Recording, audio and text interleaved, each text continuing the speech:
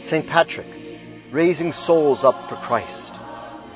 In this March episode of the monthly devotions of Holy Mother Church, Father Shannon Collins focuses on the most popular Irish saint. Are you familiar with the wondrous works of St. Patrick?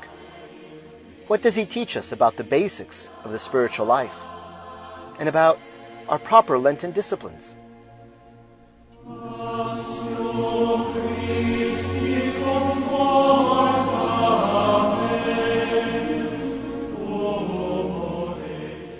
As we go through this month of March, we are preparing ourselves in this Lenten season for the mysteries of Christ's passion, death, burial, his physical resurrection from the dead, and yes, even his glorious ascension. But also in this month of March, there are some wonderful saints, including St. Patrick, the Apostle of Ireland. And so that will be the topic of my talk today. St. Patrick. St. Patrick, the Apostle of Ireland, was a great missionary bishop who converted the entire Emerald Isle away from paganism by defeating the horrible religion of the Druids. St. Patrick, it is said, and this is extraordinary, it is said he consecrated 350 bishops, erected 700 churches, and ordained 5,000 priests. St. Patrick was resolute and steadfast. He was a bishop who established monastic discipline in a pagan land. This apostle to the Irish baptized literally hundreds of thousands of persons. St. Patrick converted kings and princes and turned pagan princesses into virgin nuns. He converted the worshippers of idols and the sun and impure things into worshippers of the one true God in three divine persons. It has been reported that St. Patrick performed 1,000 miracles, including raising nearly 40 people from the dead to life. St. Patrick once observed, quote, "The Lord hath given to me the power of working miracles among a barbarous people. In the name of our Lord Jesus Christ, I have raised from the dead bodies that have been buried many years. But I beseech you, let no one believe that for these or the like works I am to be at all equal with the apostles or with any perfect man, since I am humble and a sinner and worthy only to be despised." Again, words taken from good St. Patrick. When St. Patrick came into an ancient town in Ireland, the saint prophesied how great that small village would someday become. The pagan king in that area of Ireland had just lost his son, the prince, to death. The king was filled with great sorrow over the death of his son, but his sorrow only increased when the dead body of his daughter, the princess, was found on the edge of a riverbed. She had drowned while attempting to bathe. The bodies of the king's 2 children were laid out. Tombs were prepared for both according to their pagan customs. But at this most sorrowful time, the pagan king heard the rumor that a powerful wonder worker, namely Patrick of Armagh, who in the name of the unknown God had raised many that were dead, had arrived in that very village. The pagan king called for Patrick to come and visit his court. The king promised that he, his nobles, and the whole city would be baptized into the new faith if his 2 children were restored to life. St. Patrick, seeing the opportunity for a great increase in souls for Christ and the true church, raised them both to life. And by this miraculous resuscitation, this physical resuscitation of the prince and princess from death, the spiritual resurrection of the whole area from the darkness of paganism and idolatry was accomplished. Their society became elevated. Their culture was lifted up from the degrading depths that the devil and paganism had placed it. And the temporary resurrection of bodies of the prince and princess for the two would eventually die, gave a promise of eternal life in heaven and of the resurrection of the body on Judgment Day. After raising of this royal brother and sister, Catholic churches were built in thanksgiving to the one true God in three divine persons, and in thanksgiving to the great instrument of God's mighty work, namely St. Patrick. It is interesting that the name of the princess who was resurrected was Dublina, and that the present great city of Dublin, that's how it got its name. On another occasion, a band of men who hated St. Patrick tried to trick the Apostle of Ireland. An evil man named Macaldus and his companions had placed on their heads certain diabolical signs signifying their devotion to Satan. They plotted to mock St. Patrick. They covered up one of their companions with a black cloak as if he were dead. Though pretending to be a corpse, the man was actually in perfect health. He was placed on a couch as if laid out in preparation for burial.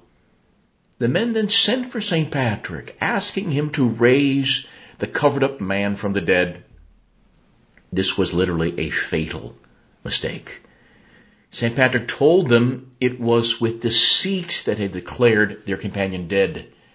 Disregarding their fake pleas for help, Patrick went on his way praying for the souls of those who would try to mock him.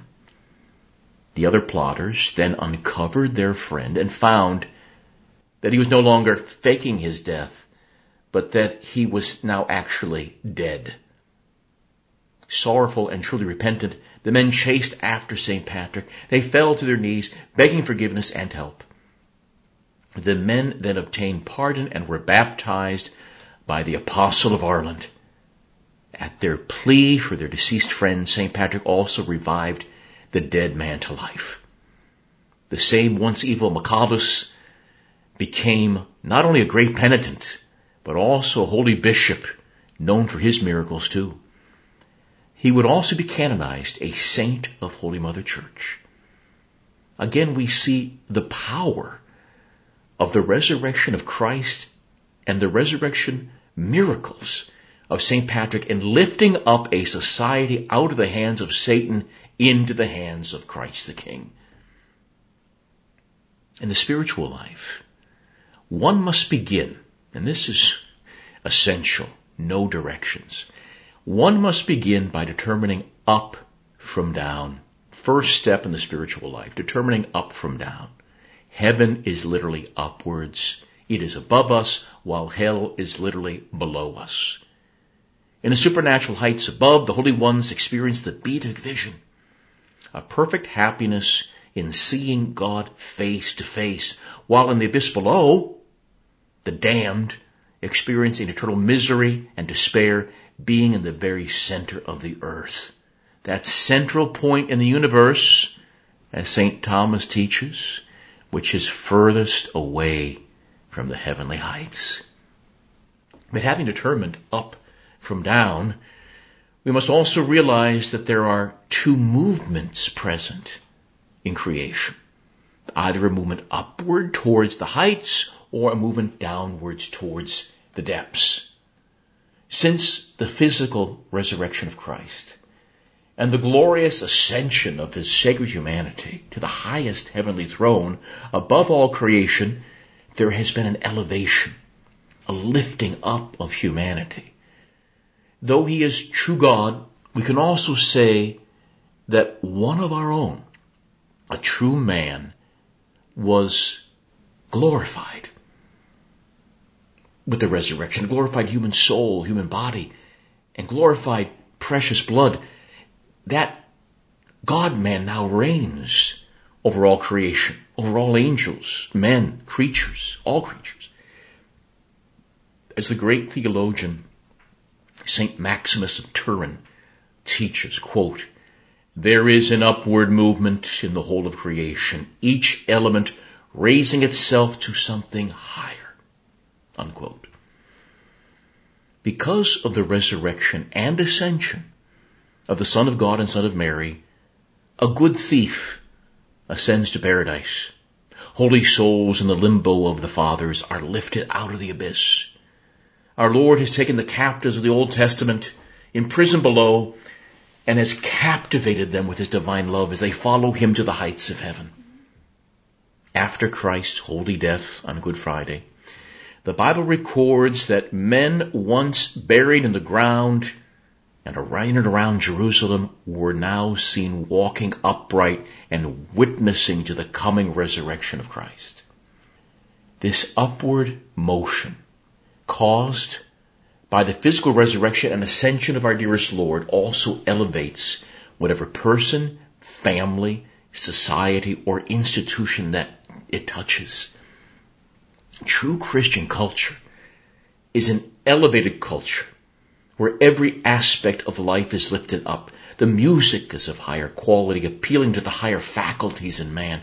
The architecture soars upwards. The literature is pure and inspiring. The high dignity of man is acknowledged.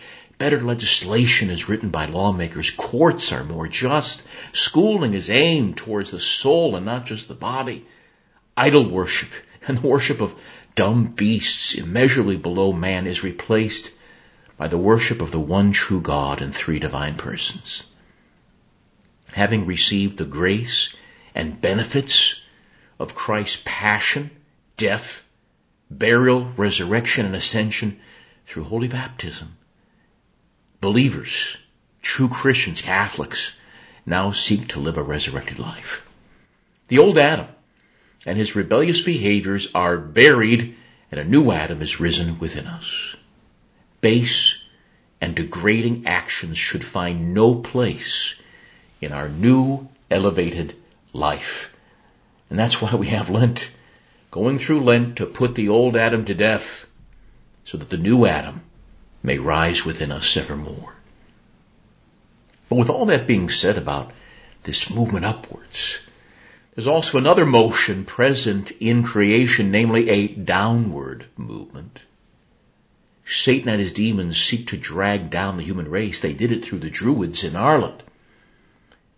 They employ, if you will, the demons, a gravitational force which keeps men earthbound.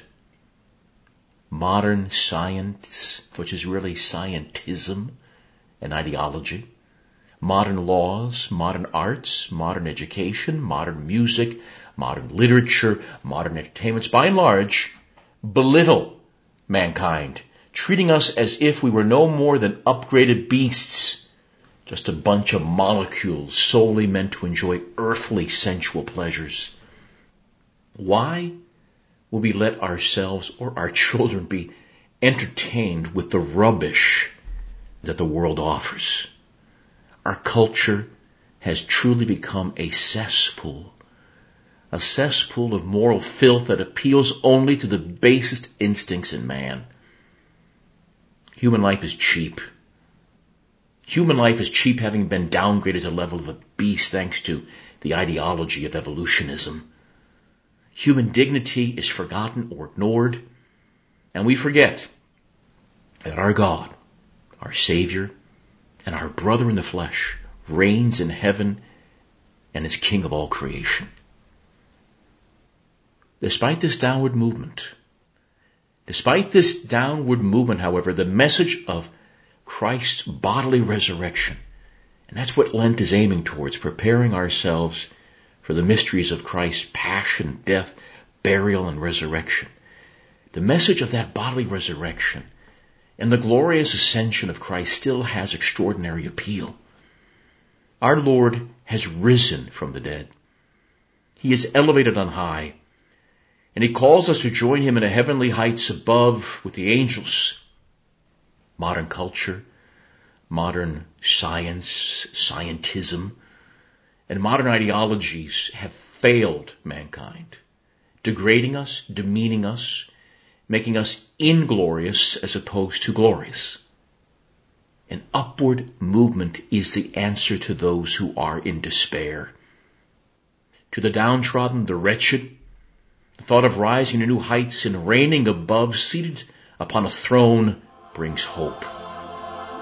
Christ's bodily resurrection, his glorious ascension, proves that he is the only one sent by God, the final word, and that all that he has taught and all that his Catholic Church has taught must be true.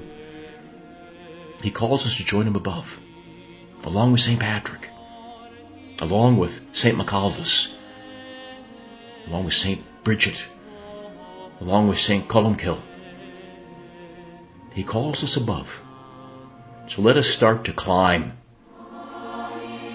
using the cross during this Lenten season as our ladder. God bless you.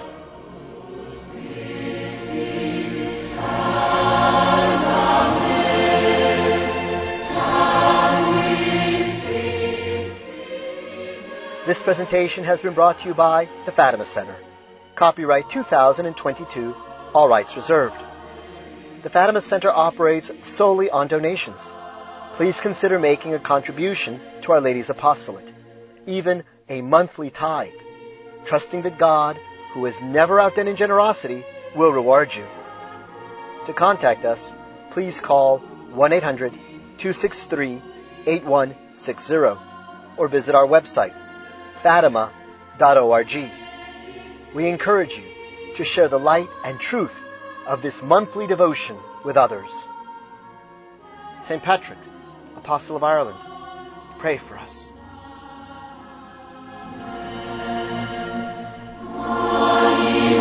Christi sanctificare,